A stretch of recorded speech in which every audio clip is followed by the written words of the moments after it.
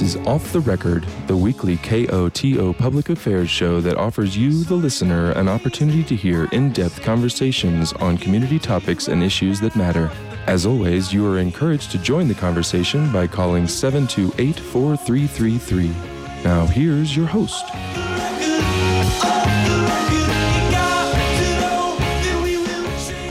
Good evening, KOTO listeners. This is Matt Hoysh from the KOTO News Team. Thank you so much for tuning in to this Off the Record on the last night of November 2021. Tonight, the word of the evening is snow. It's that magical white stuff that our area needs to just make this time of year the best it can be. And for anyone in and around Telluride, you know that we need it. The forecasts have not been looking great. So tonight we are going to be talking all about the white stuff, and we are going to collectively pray to the snow gods to bring some of it in our forecast in the coming days. And just before we get started, actually, today is also Giving Tuesday, and KOTO wanted to extend some thanks to some very generous listeners who donated on this Giving Tuesday. So a huge thank you to Todd Brown, Marky Knopp, Suzanne Chevins, John Wontrobsky, Thomas Preston, and Steedman Bass, to all of those wonderful people. We got donations from you, and we really appreciate it. That money is supporting literally everything you hear on the airwaves. So thank you so much for donating. Listeners, if you want to donate, it's still Giving Tuesday. Head to koto.org. Donate. You can also donate tomorrow. You can really donate anytime, any day here at KOTO Telluride. So thank you all so much. And that money is supporting programming like this and interviews like this that we are doing right now. Joined in studio for our first guest, we have with us Brandon Green, who is the Director of Snowmaking Operations and Capital over at Telski. Brandon, thanks so much for being here. Thanks for having me. Brandon, you are the person right now really responsible for a lot of the snow we're seeing on the mountain. You're out there with your team making the stuff on the mountain. First question, just how are things going? How are things looking right now from your end of things? Well, we're looking really good for our delayed opening, Friday, 9 o'clock. We have top to bottom skiing on Lift 4. It is wall-to-wall. It's full depth. You're not going to hit any rocks out there. The Grano Beach is getting all tuned up. It's an amazing amphitheater right now. The park guys are out there putting the finishing touches on the train park that's just above. So, I feel really good about what we're going to open with. It's about 50 acres or so. I think it's going to be music to people's ears that there's at least, top to bottom on Lift 4 is a good thing to start with. Yeah, we'll have the meadows as well, the full boat meadows, as well as we haven't really ever opened with double cabins before from the parking structure in Mountain Village down, but that looks like a sure thing as well. Awesome. I have to ask, I truly know very little, really nothing about snowmaking. So the first question, is how is it that you can make snow and have it stick when we've been having days like we have where there's, highs in the 40s or the 50s? How does that work? That's a pretty loaded question. But, there in the evening, there's typically enough time that we can get the system on, get ramped up, and actually get some good production. And, when we first start out in the season, we just got a big brown mountain. But as we start to make a little bit and cover a little more and a little more and a little more, we're actually turning it white, and we're cooling off some of those areas. So, as about 2 weeks ago, we actually had enough down and made that we were noticing, and it's typical, that you'll actually be colder in those areas that we had previously made snow and made the whole area white, and it's just a bit colder. So it helps progress, I guess you could say. And, obviously if something's white versus black, it's going to melt less during the day. So we've got that going for us. So the more snow you make, the better it gets for snowmaking in a weird way. Yes. Oh, yeah. Wow. So whenever we move trails and go from an area that we're finishing up on to something else that has absolutely no coverage, we suffer for a few nights for sure. Yeah. Well, can you help me and our listeners understand? What is the work that you and your team are doing to make snow? Can you just outline the operation? How many people are out there? How long are you working? What is snowmaking at Telski? What does it look like? We have about 34 guys and gals on staff, and we work in 12-hour shifts, and there's round-the-clock coverage. So there's a day shift and a night shift, 11P to 11A and 11A to 11P, And a typical crew is a foreman and 5 others, so there's 6.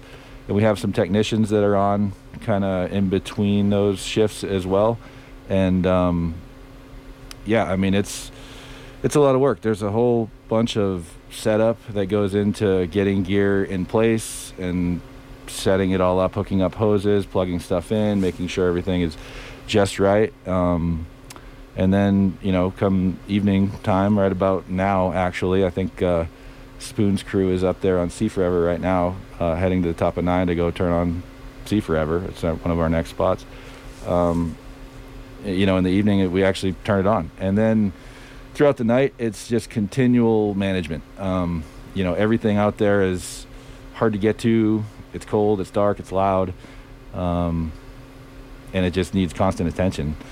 But we move stuff around and make big piles and then call in the cats and push it out and create great skiing. Yeah. I mean, this sounds like a really hard, really cold, really intense job. How did you get into this? I mean, I got in it for the love of skiing. When I was probably about 5 or 6, my uncle, he used to give me a Christmas card every year, and it had a little coupon in there that he would just write, and it said, good for 1 free ski day anywhere you want to go in the state. I lived in Maine at the time. And so that was like my favorite Christmas present, you know, out of the whole season, was to get that. And so he'd bring me to, you know, whatever place I wanted to go to, Sunday River, Shawnee Peak, something like that. And we go ski. So he's responsible for my snow profession, ultimately. So it got me into skiing. And then, you know, as soon as I got out of high school, I just moved to Colorado and got right into the industry straight away. But how did you jump from liking skiing to getting into snowmaking, which I feel like is a very particular thing? I mean, I can see a lifty or ski patrol, but snowmaking is a particular beast. Well, as a young ski junkie, you need some way to support your habit, right? And so, you know, I needed year-round work. And I was in kitchens, but kitchens aren't really cranking in ski towns in October. I was doing some mountain operations work in the summertime, Sawyer crews and that sort of thing. And the snowmaking guy hit me up one day in a locker room and said, hey, I think you'd be a good fit for snowmaking. You should give it a shot. And that was it. I mean, I got on a snowmobile and was cruising around the hill and, you know, seeing these huge whales and using all of this gear and cats and everything else, and I was hooked. Well, so then how did you end up doing this in Telluride? Well, things were going pretty good for me in Summit County. And I had a guy come up to me and say, hey, I work at Telluride. We need some help over there. You should come down and interview. So I did, and I skied around here in Telluride, and I skied into Bear Creek, and you know, I just fell in love with the place. I mean, what's not to love? The town, the mountain, the area, the people. It was a no-brainer. And I mean, you know, I do feel like snowmaking, I mean, I don't know if I would say it's the glamorous life, but in a strange way, it is kind of the base of everything that happens in our area in the winter. At the end of the day, does kind of depend on the work you do. Does it feel that way for you? I mean, a lot of our guys definitely feel the pressure of, you know, not like, of having to get this made so that we can open in a timely fashion and kind of get everything kicked into gear up here. But yeah, I mean, it's a low profile gig. I'll say that. I mean, you mentioned cold earlier, you know, in the middle of the night, you'd think, 20 degrees in the teens, you might get cold, but you know, our guys have a lot of gear. You're moving constantly, you know, you're actually sweating more often than not.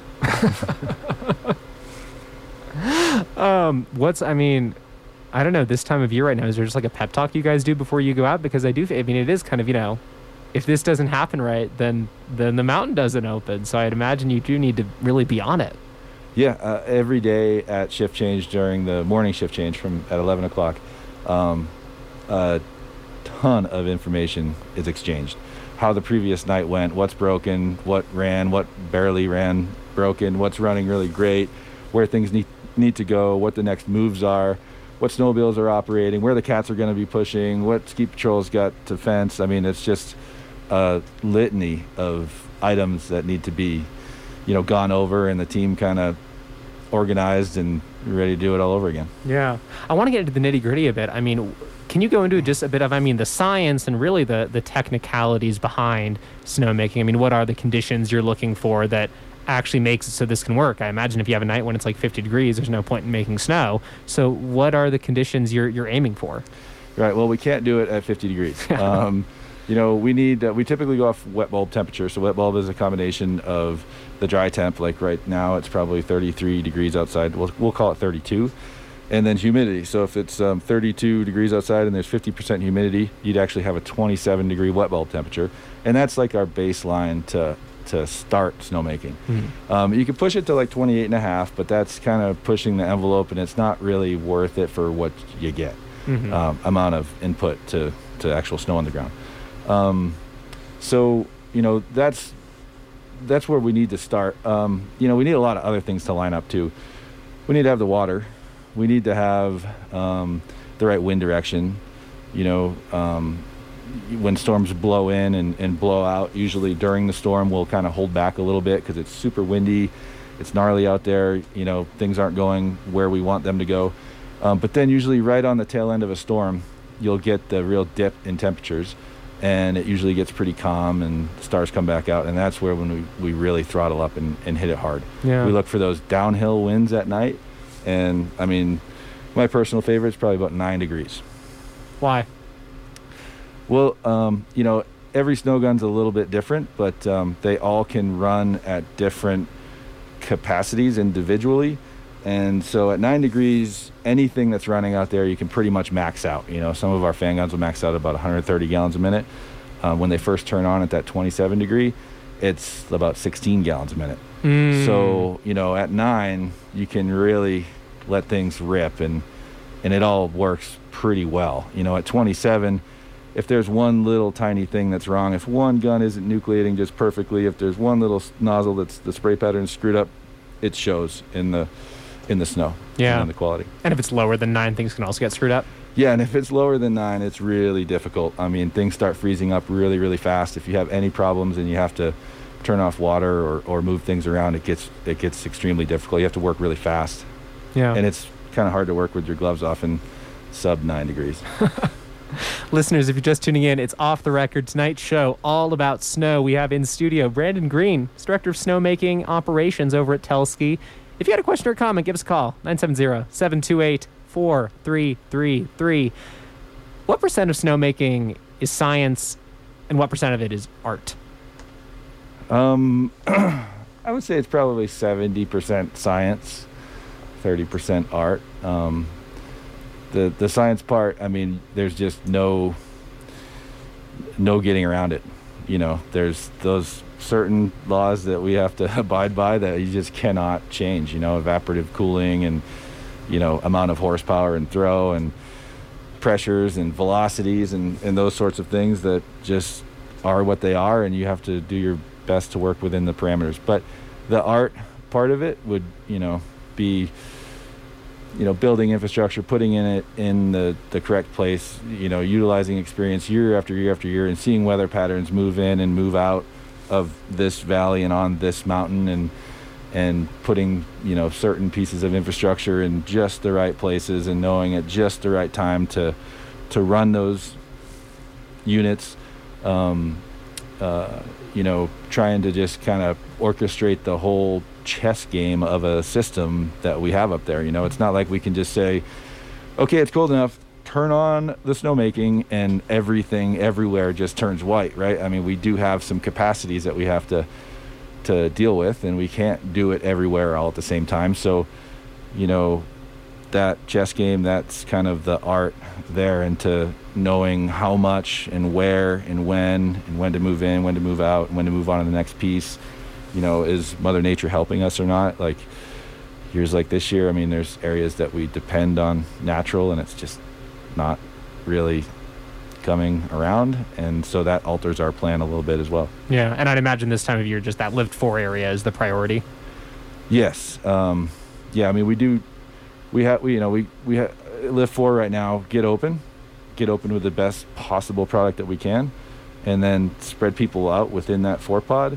And then we start looking into the loop and the town side and those other connections. Yeah. You mentioned there's the scientific absolutes. You can't change these laws. And, the first thing that comes to mind for me when you say that is climate change and this reality that we're living in a world that's getting warmer, and snow, we're getting less snow as a result of global warming in different spots as a result of climate change.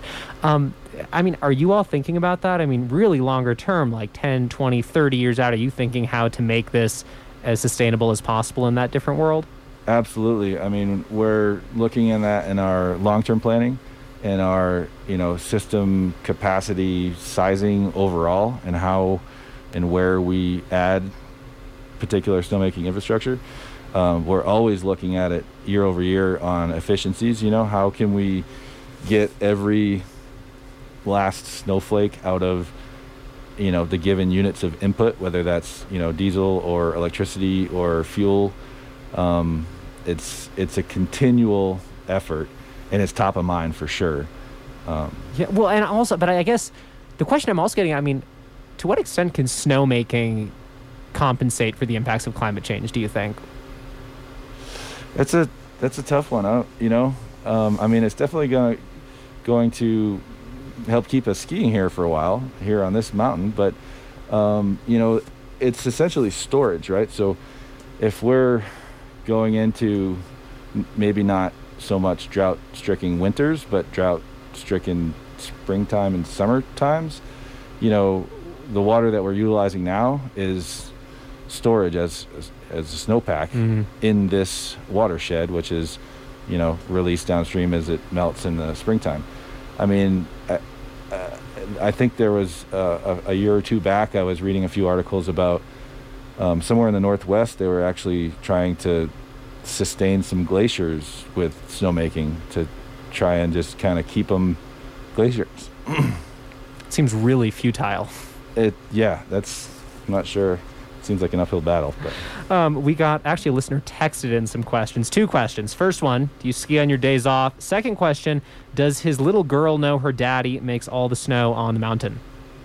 I do try to ski as much as I can. I've been a ski bum like my whole life, so I've had my fair share of knee surgeries, so I try and pick and choose my days. And yes, we were driving in the village the other day, and she was looking at just the snow on the side, and in the trees at the side of the road there on the boulevard, and she's like, "How did you get the snow up there in the trees?" I'd imagine there's a strange, contradiction here in that in the years when we get a lot of snow, do you all just not do snowmaking? No, there's a lot to cover up, right? And a lot of our terrain goes down into the lower elevations. You look at the meadows, even the bottom of Lift 4. There's so many undularities, service roads, bike trails, golf courses, major roads, stairways, all kinds of things that need to be covered up. And if we didn't have snowmaking to ensure that initial pack was there, we'd be lucky to get some of those places skiable to the expectation that we have by March. Yeah. We are wrapping up the end of this segment, but I do want to kind of close with the headline news, at least that we started with, which was that you said opening this Friday, still happening. Lift 4 is looking good, skiable from top to bottom. That's what we got right now? Yep. 9 o'clock on Friday, the first corduroy passes were getting laid last night and this morning, and I gotta say it looked pretty good. Awesome. And how else are you feeling about, at least the next month or so? What can folks look forward to in terms of how stuff's shaping up on the mountain for the next few weeks? We're going to do everything we possibly can for the next few weeks, whether it snows or not. So, our next kind of areas of focus are Boomerang and Lower Misty, like I said, to get people spread out within the 4 area. And then our big focus is going to be on the loop, so getting in and out of Lift 5 and up on Lift 6 and see Forever all the way back into the 4 area. Terrific. For the next few weeks, at least, I think we can call you Jack Frost and hope that your work goes well, along with your 30-plus snowmakers. Brandon Green, he's the Director of Snowmaking Operations and Capital over at Telski. Brandon, we're really glad that you came in here, took some time away, and hope, I guess, that you're going back to the mountain to make more snow. Yeah, that's where we're headed next. Thank you. Awesome. Well, I hope that you can stay warm. Listeners, stay tuned. We're going to be back in just a sec with our next guest from the Colorado Avalanche Information Center to talk a bit about the dangerous side of snow. Stay tuned. We'll be back in just a sec. This is Off the Record.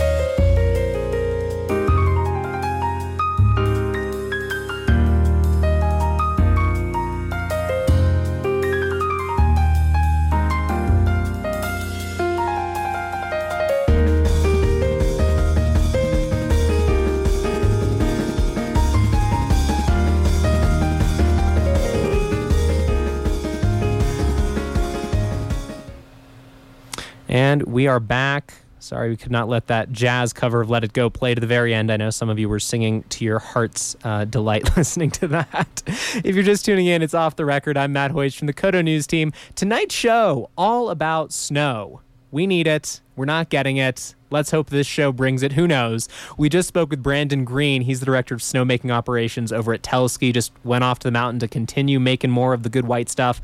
We're now joined by another Green, no relation, I am told. We have with us over the magic of Zoom, Ethan Green, who is the director of the Colorado Avalanche Information Center. Ethan, thanks for joining us. Yeah, thanks for the invitation, Matt. It's great to be here with you. We just spent the last 20 or so minutes talking, I think, kind of about the joys of snow, but also really important to get you on to talk about the more challenging side of snow and also the more dangerous side. We just had a caller call in during our segment break kind of saying that, there's not so much snow, so you don't have to worry about avalanches quite just yet, which, yeah, true. But there is snow in other parts of the state, and there's a good chance that we're going to get a lot more snow later in the season, fingers crossed, which also means we're going to have to be thinking a lot more about avalanches. So glad that you're able to join us. I guess I am just curious to throw out a broad question. I mean, how are you all over at CAIC thinking about avalanches and avalanche danger for this upcoming ski season? Well, that is a pretty broad question. I guess first I'd just like to reject the fact that we're not part of the fun part of snow. I think a lot of what we do is trying to get people to understand snow and the avalanche hazard part of it so that they can enjoy it, whether that's traveling or getting to work in the snow or hopefully playing in the snow. As far as us at the CAC, we're sort of going through the same thing that we do every year. Whether there's a lot of snow or a little snow, we sort of plot through the year in the same way. It's certainly a lot more fun when there's a lot going on, and it's been kind of quiet, although it's more in the central and northern mountains than the southern, but it's been sort of interesting and disheartening a little bit with just a little bit of snow and wind, the number of avalanches that we have been seeing over the last 2 weeks. You're saying you've seen a lot even though there hasn't been much snow? Well, what we see is things ramp up pretty quickly. So the underlying snowpack is pretty weak. The last couple of days, there's really not that much going on. But like last week, we got kind of 3 to 6 inches across the central and northern mountains with a little bit of wind, and that was enough to produce slabs, and people were out getting caught in avalanches. Well, let's go over some of the basics of avalanches for our listeners, myself included, who I would not say I'm an avalanche expert. I mean, can you just go over kind of the basics of how avalanches actually form and the science behind it? Sure. There's a lot to it, and avalanches really cover kind of a wide array of natural events. But the avalanches that we're typically interested in as recreationalists are mostly slab avalanches, and so this is where a cohesive slab of snow breaks off from the hillside and goes rolling down into the valley. In order to get that to happen, we need that slab of snow, some hard layer of snow, resting on something that's a little bit weaker, and then we need it propped up on an angle that's steep enough so that when it detaches from the underlying surface, it won't just fall into the hillside, it rolls down into the valley. And so that's a slope that's typically between 30 and 45 degrees steep. And how long have you been in the avalanche business monitoring game? Right around 30 years. I think I'm right around, I'm 20 to 39 years. I can't remember exactly where I am at this point, but it's really the only thing I've ever done very well, at least. Where I'm going with that is, has the nature of avalanches, the way we understand avalanches, how has that changed in the 3 decades you've been doing this? It's changed quite a bit, really.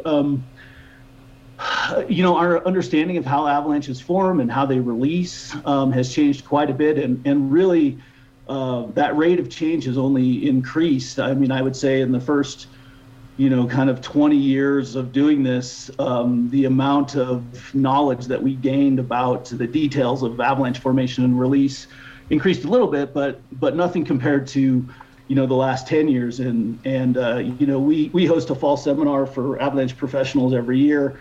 And we had a speaker who was presenting some new information about that he had figured out just in the couple of days before the seminar. So we're continually, learning about that.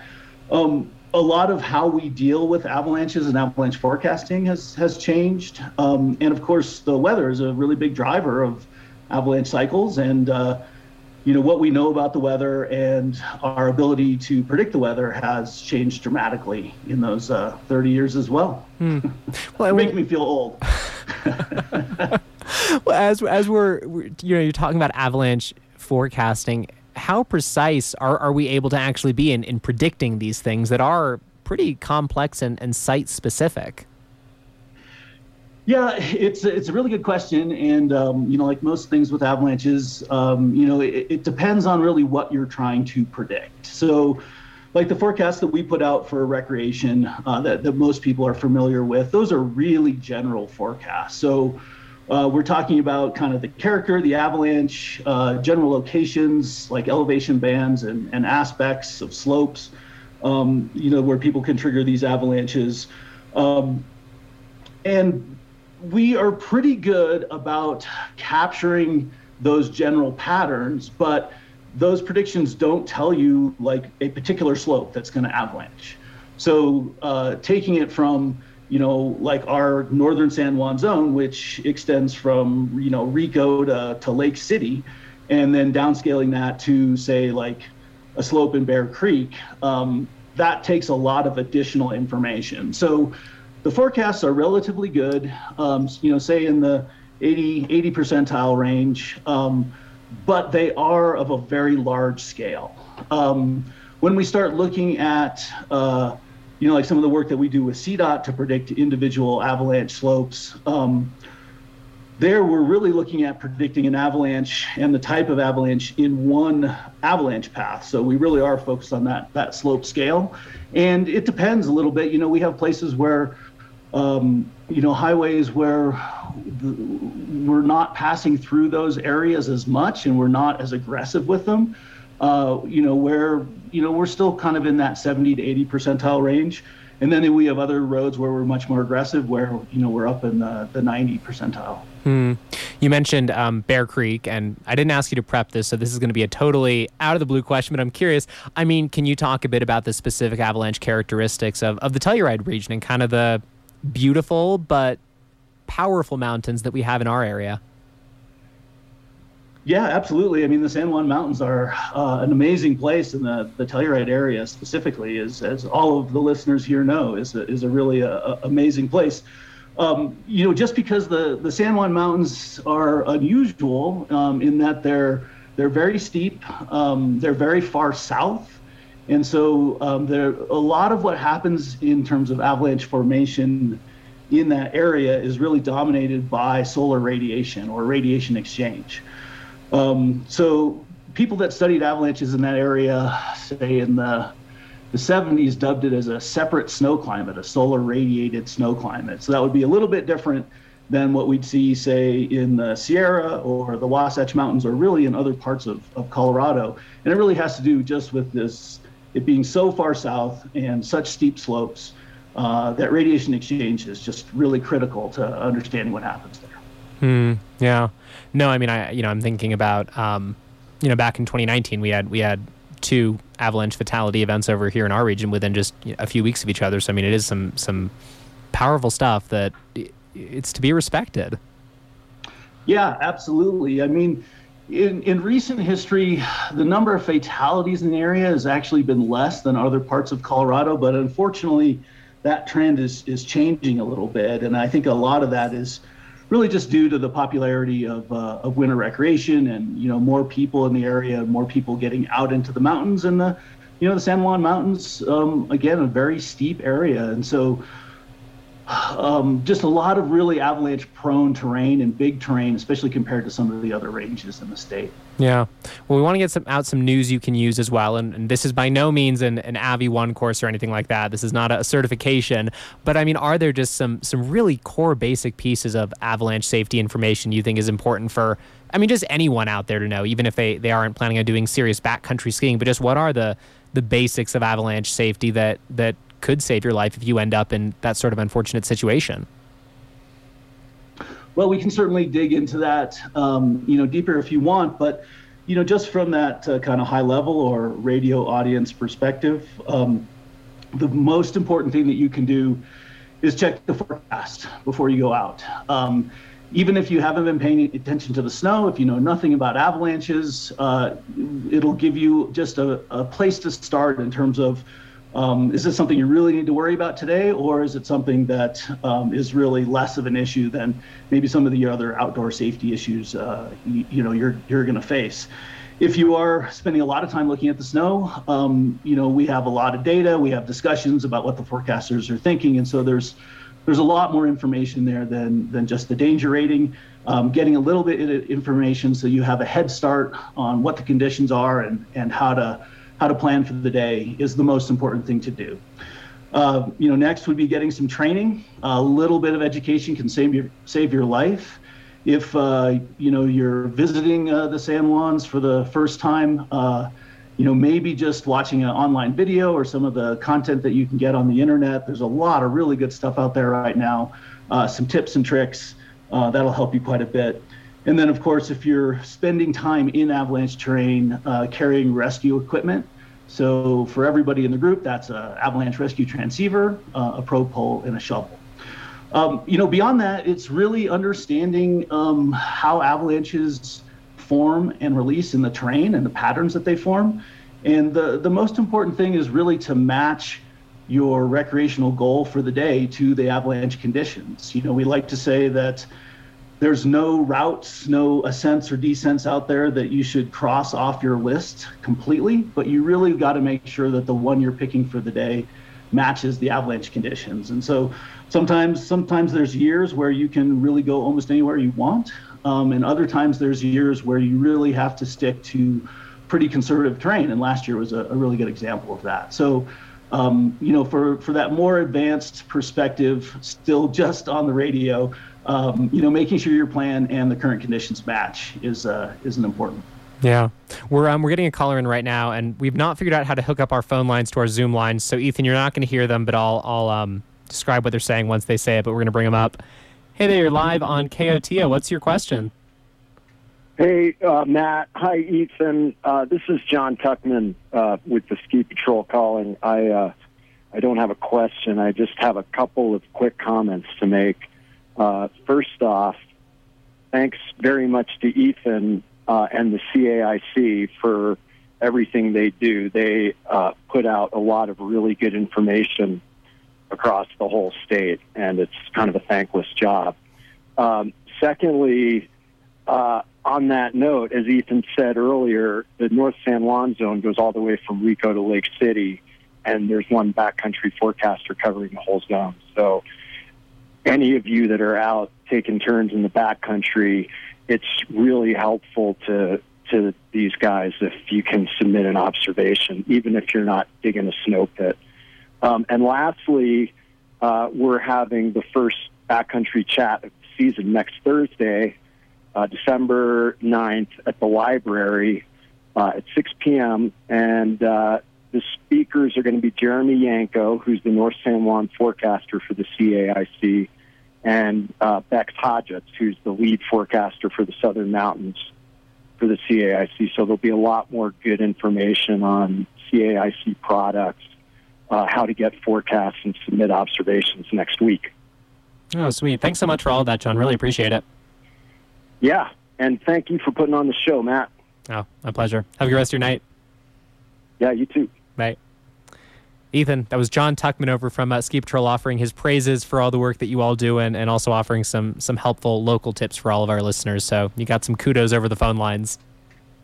Oh, that's great. John's a great partner. He's great to work with, and you guys are lucky to have him down in your area. How many avalanches have you seen? Thousands. Yeah. What? I mean, frankly, because I've actually never seen an avalanche in person. I don't know how many of our listeners have and whatnot, but can you just describe for listeners, I mean, I don't know, the impression of an avalanche and actually what it is like to witness something like that in person? Well, avalanches, again, it covers just a really broad range. Small ones, are pretty, from a skiing perspective, can actually be kind of fun to ski through, like a small, loose snow avalanche. Large avalanches are, they are forces of nature. They are really impressive. The ground shakes, the noises they make, they create their own, not necessarily weather, but they push the air out of the way so they can create really strong winds. They fill the air with tiny ice crystals. It's an amazing thing to witness, and you want to make sure that you're not too close. Yeah. I will say, actually, I mean, I've never seen an avalanche, but I mean, anyone who's hiked through Bear Creek knows, I mean, there's that spot where all those trees that were mauled over by an avalanche a few years ago. And I mean, even just standing in that aftermath of an avalanche is a humbling experience, to say the least. Pretty spiritual, frankly. Yeah, it really, I mean, it is truly a force of nature. So, seeing the aftermath, especially if there's, tree destruction or gouging of the earth is pretty amazing. It's sometimes, I've seen avalanches where there's even significant tree destruction where it feels very still where you are, but you can hear the trees snapping and see the snow clouds billowing, and sometimes you start to see that before you can really feel some of the other impacts of them. So it's like other forces of nature, whether people have dealt with floods or strong winds or thunderstorms. Like there's a lot of variety there, but when you see an impressive event like that, what nature can do, it's humbling. It's an amazing experience. Well, we're coming to the end of our time for this segment, Ethan. But before we wrap up, Are there any resources that you think are important to direct listeners to, any places that are good for folks to go to learn more about this, and just anything else you want to get out about avalanche safety? Well, certainly for current conditions, the Avalanche Center is a great resource. You guys have a lot of really good local resources with some of the schools down there and the Telluride Mountain Club. I really encourage people to get involved with the community. The Telluride Ski Patrol is also, with John calling in earlier, a great resource, and just really engage some of the local people around there that have lots of experience and lots of knowledge. Use the community that's sponsoring avalanche education. I'm not sure if they're still doing it, but there were some community seminars that were happening in the area that was with some really good material. Some of the work that's been done in Bear Creek with the radio frequencies is also a really important thing for local people to use, and I think the Telluride Mountain Club is promoting a lot of that. So get engaged with the community, talk to people about your love of the mountains and avalanches and recreation, and check the forecast, and be safe and have a great winter. Oh. Well, Ethan Green is the director of the Colorado Avalanche Information Center. I imagine we might even have some other interviews with you coming on later in the season. We always like to check in over the course of the winter with you all. So this might not be the last we hear of you, but I'm really glad you can make it on tonight, Ethan. Well, thanks for the invitation, and call me back anytime. We're happy to show up and talk about snow. Sounds good. Have a good rest of your night. Yeah, good night. Listeners, stay tuned. One more guest coming on, Heather Hansman, who just came out with a new book, Powder Days, Ski Bums, Ski Towns, and the Future of Chasing Snow. She's going to be on in just a sec, so stay tuned. This is Off the Record on KOTO Telluride.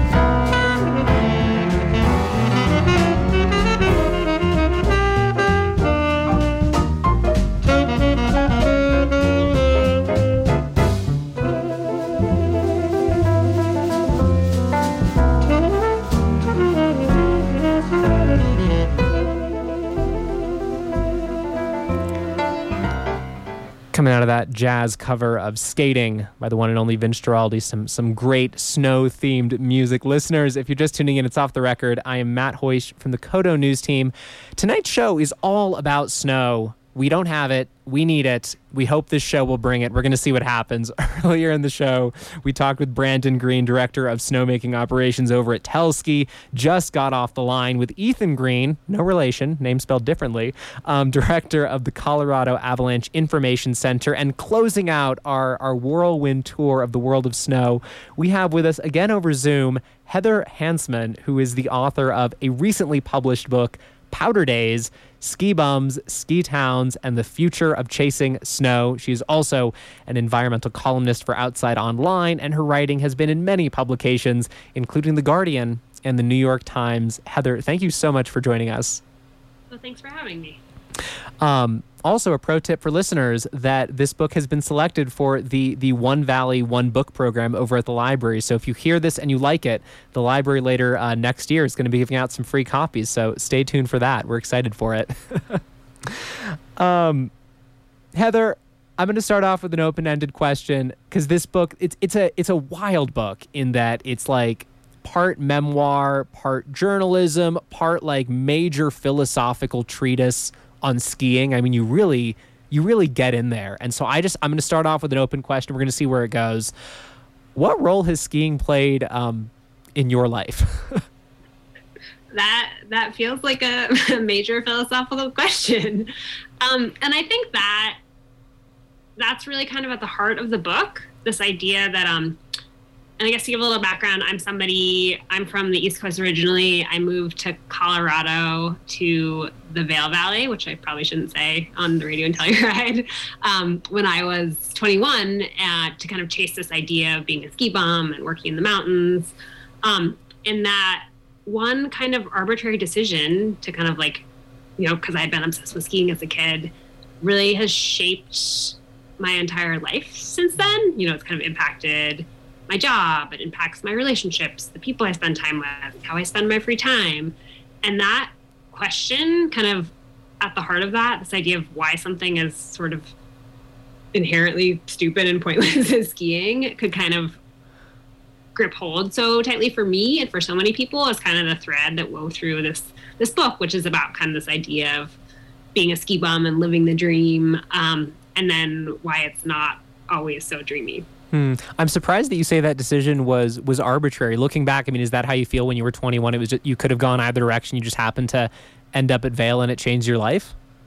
Sort of, yeah. I think that I had this idea that I wanted to move to the mountains and see what would happen. I kind of told my parents I would probably spend a winter out there and then come back and get like a, quote unquote real job. I don't think maybe that's also just, the person I am and the person I was at 21.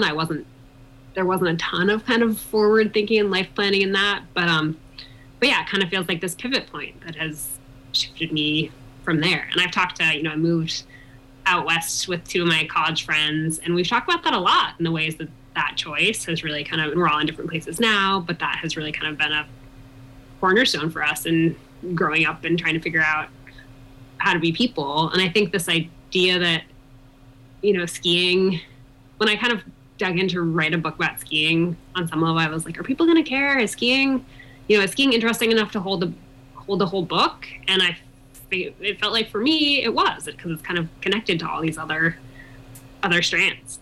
Well, and that was the thing I think that really first struck me about the book. I mean, the introduction alone, I was actually just stunned by how well written it is, how philosophical it was. And I think the thing that first struck me was she's taking this really seriously. Like, this isn't, I mean, it's a lighthearted book to an extent, but it really is a book where you're saying, this is the thing that I've been doing for most of my life now. And it's like the level of like, there's a level of like epistemological meaning just simmering underneath all of it.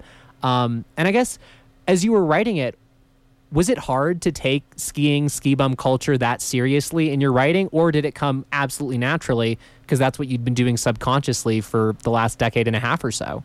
No, that was a tension I definitely struggled with and kind of tried to figure out how to make it feel real and serious and also fun and weird, and because like skiing is all those things, and skiing is also a major economic driver in Colorado.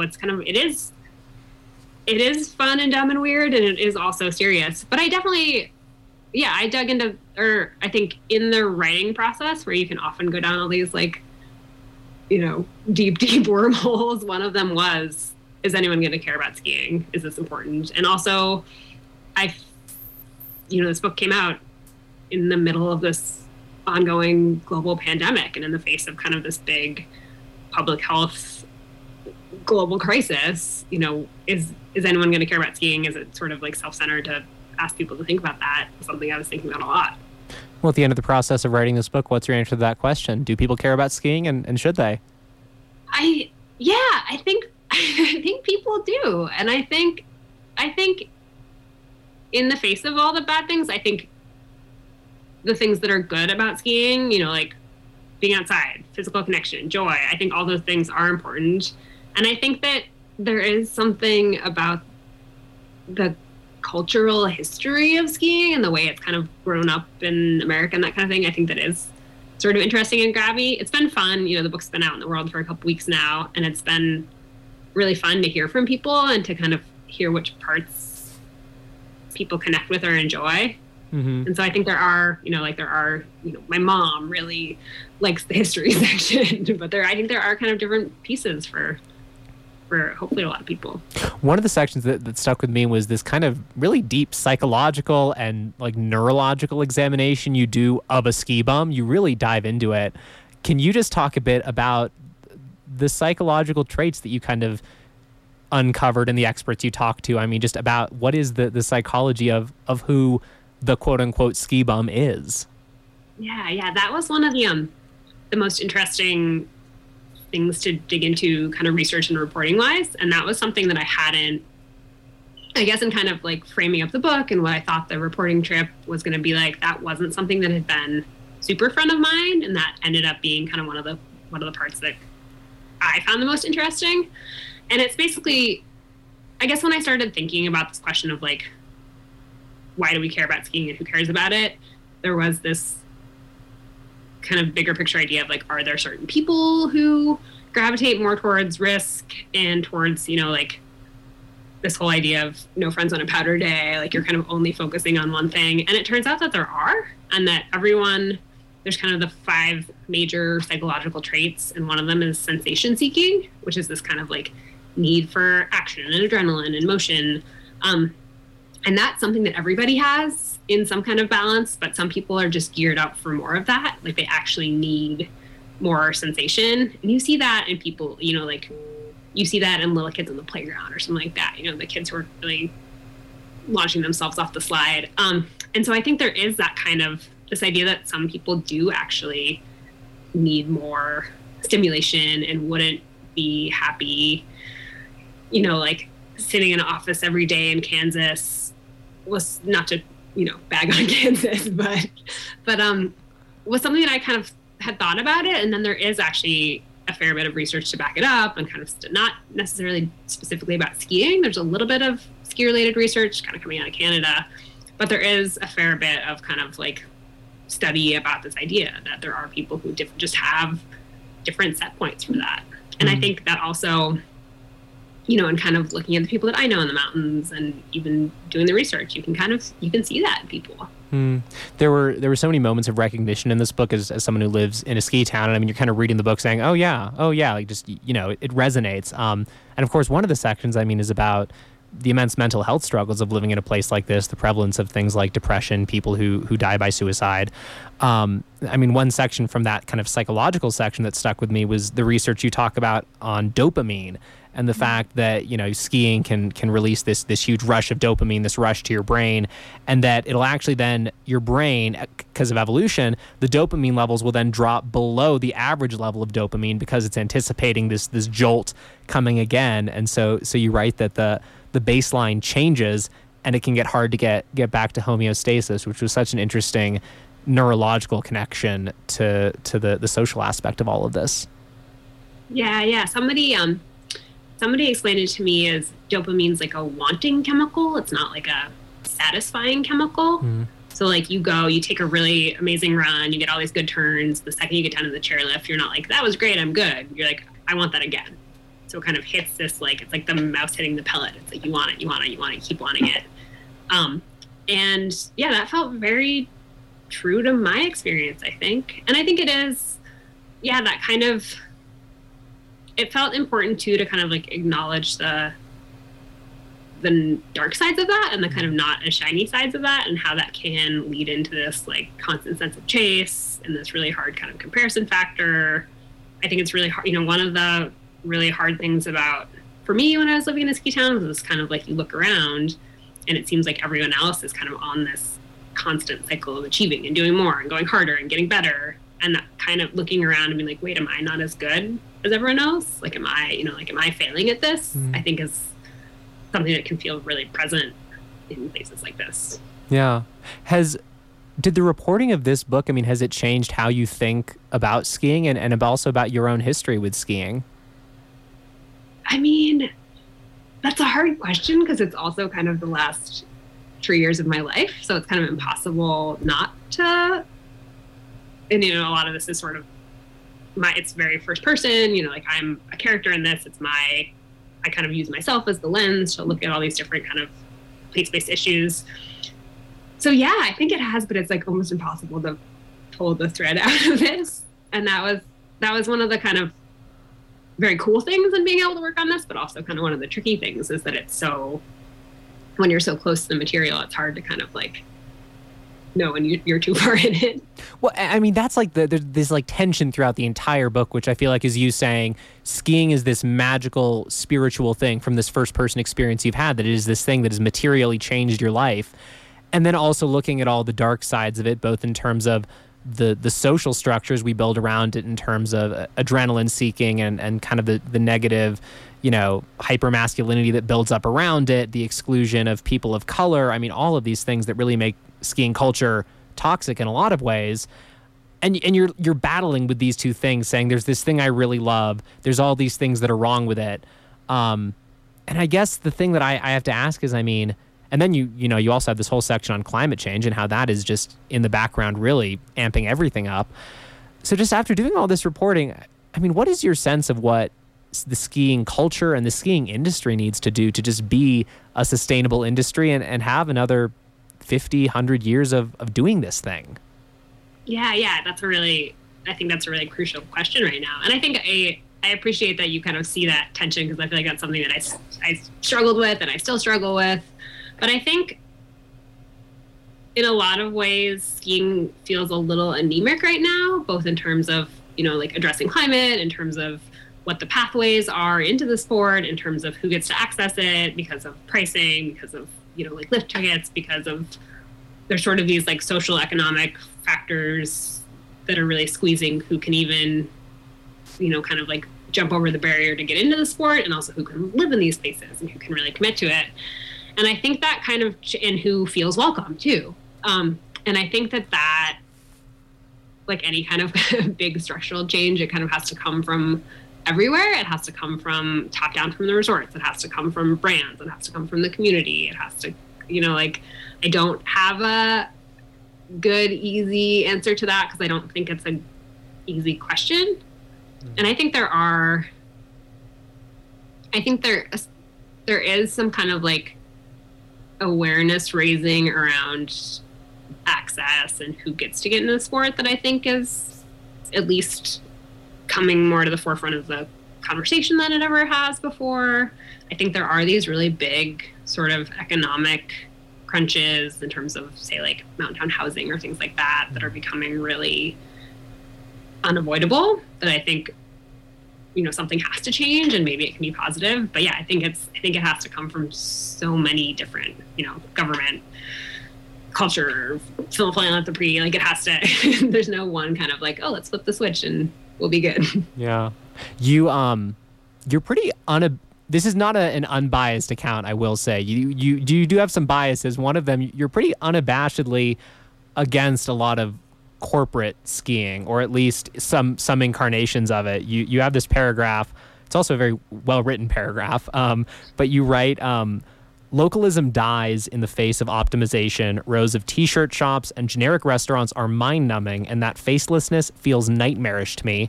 What I like most about showing up in a new town is trying to find the weird parts. I want to be there with a local who knows her way around. I don't want to go to an eerily familiar McMountain.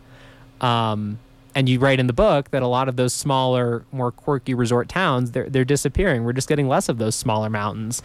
So what do you think this future of skiing needs to be in terms of kind of that corporatization, that centralization? I mean, do you see that being an unavoidable trend? Do you see there being some sort of a happy medium that can play out over the next few decades? You want my cynical take, or do you want my... I want your truthful take. Yeah, I think it feels hard to see how kind of increased consolidation and corporate ownership doesn't create this big divide in resort management and ownership. And, as sort of like an Alterra or Vail or something like that, groups resorts together, they have this power to set ticket prices and to spread around funding that smaller resorts just can't compete with. And I think that then a lot of these kind of group resorts that set their, pass prices and ticket prices at a certain level, if a single day lift ticket to somewhere like Vail is $200, I think you're really pricing out a certain group of people who isn't a diehard, is new to the sport. And I think it gets back to your last question about how do we kind of keep the sport alive and interesting and kind of like growing as the current generation of baby boomers maybe ages out of the sport. And so I think that I want to say that the kind of like, I grew up skiing in a, state-run ski resort in New Hampshire. It's still surviving and doing well. But I think that if we lose those sort of smaller, local, lower budget places, we really lose a lot of the pathways into the sport and also the things that keep it interesting. Yeah. And that feels scary to me, but it also, in the kind of like future of capitalism, it feels hard to avoid. Well, I don't think that was my happy day. It's okay. We're realists here, not always optimists. But I mean, I couldn't tell this. I finished the book, and I don't know the answer to this question, so I want to know your answer. I mean, to what extent is this book almost a eulogy for the ski bum, and to what extent is it trying to chart a path forward? I mean, how optimistic are you about the future of the ski bum, or do you just see a world where skiing just becomes dominated by upper middle class families going on vacation for the weekend? Yeah, I think it's I don't have a, I finished this book and was like, I don't have a like, here's the one punch hit for it. But I don't think there's one, one pathway. One of the things that was most interesting to me about doing the research is that pretty much everyone I talked to, regardless of their age, was like, I was the last generation that could really be a ski bum. And that's, people who moved to Aspen in the 50s, and that's, my generation who moved to the mountains in the early 2000s. I feel like there's always this kind of like, well, I'm just the last one who got in when the getting was good. So like, who's to say that that's not happening now too? And I think there are pressures on it now that feel a lot harder than they have in the past, I think, even just in my experience. And I think there are real factors that make it that, like climate, things that are gonna, if this winter continues the way it has been, where at least where I am, like it's looking pretty grim for skiing. We're the same right now. I don't want to think it's a eulogy, but I think there are things that are making it hard. And that's the tension too, right? In all of this, it's like I still, even though I know it's dumb and struggling, I'm still obsessed with it. And it's like I don't want that to disappear. Well, Heather Hansman is the author. Her book is Powder Days, Ski Bums, Ski Towns, and the Future of Chasing Snow. I knew we weren't even going to cover a tenth of it. There's so much material in this book and so many just delightful anecdotes. I mean, really, it's a book that if anything, I think is an absolute paean to the wonders of skiing. I can tell that you're someone who really loves what you were writing about, and that's just a beautiful thing to read. So, Heather, thank you so much for joining us and talking about this. Awesome. Thanks, Matt. And yeah, I'll be back in town March. I think the date is the 14th at the library. Wonderful. Yes, listeners, if you didn't hear, it's the selection for the One Book, One Valley that our Wilkinson Public Library does. So you have access to a free copy of the book if you want it. And if you want to give a copy of it to one of your loved ones for the holidays, I hear that between the covers, our local bookstore is not a bad place to try and find a good book. Listeners, thank you so much for tuning in. This is Off the Record. I'm Matt Hoish. We've been talking all about snow this hour. I hope that snow comes. I hope we're all doing our snow dances. So thank you so much, and enjoy the rest of your night, folks. Thanks for listening to Off the Record. Opinions expressed on this show are those of our guests. Join us again next week for another installment, and in the meantime, drop us a line at news@koto.org with feedback and ideas.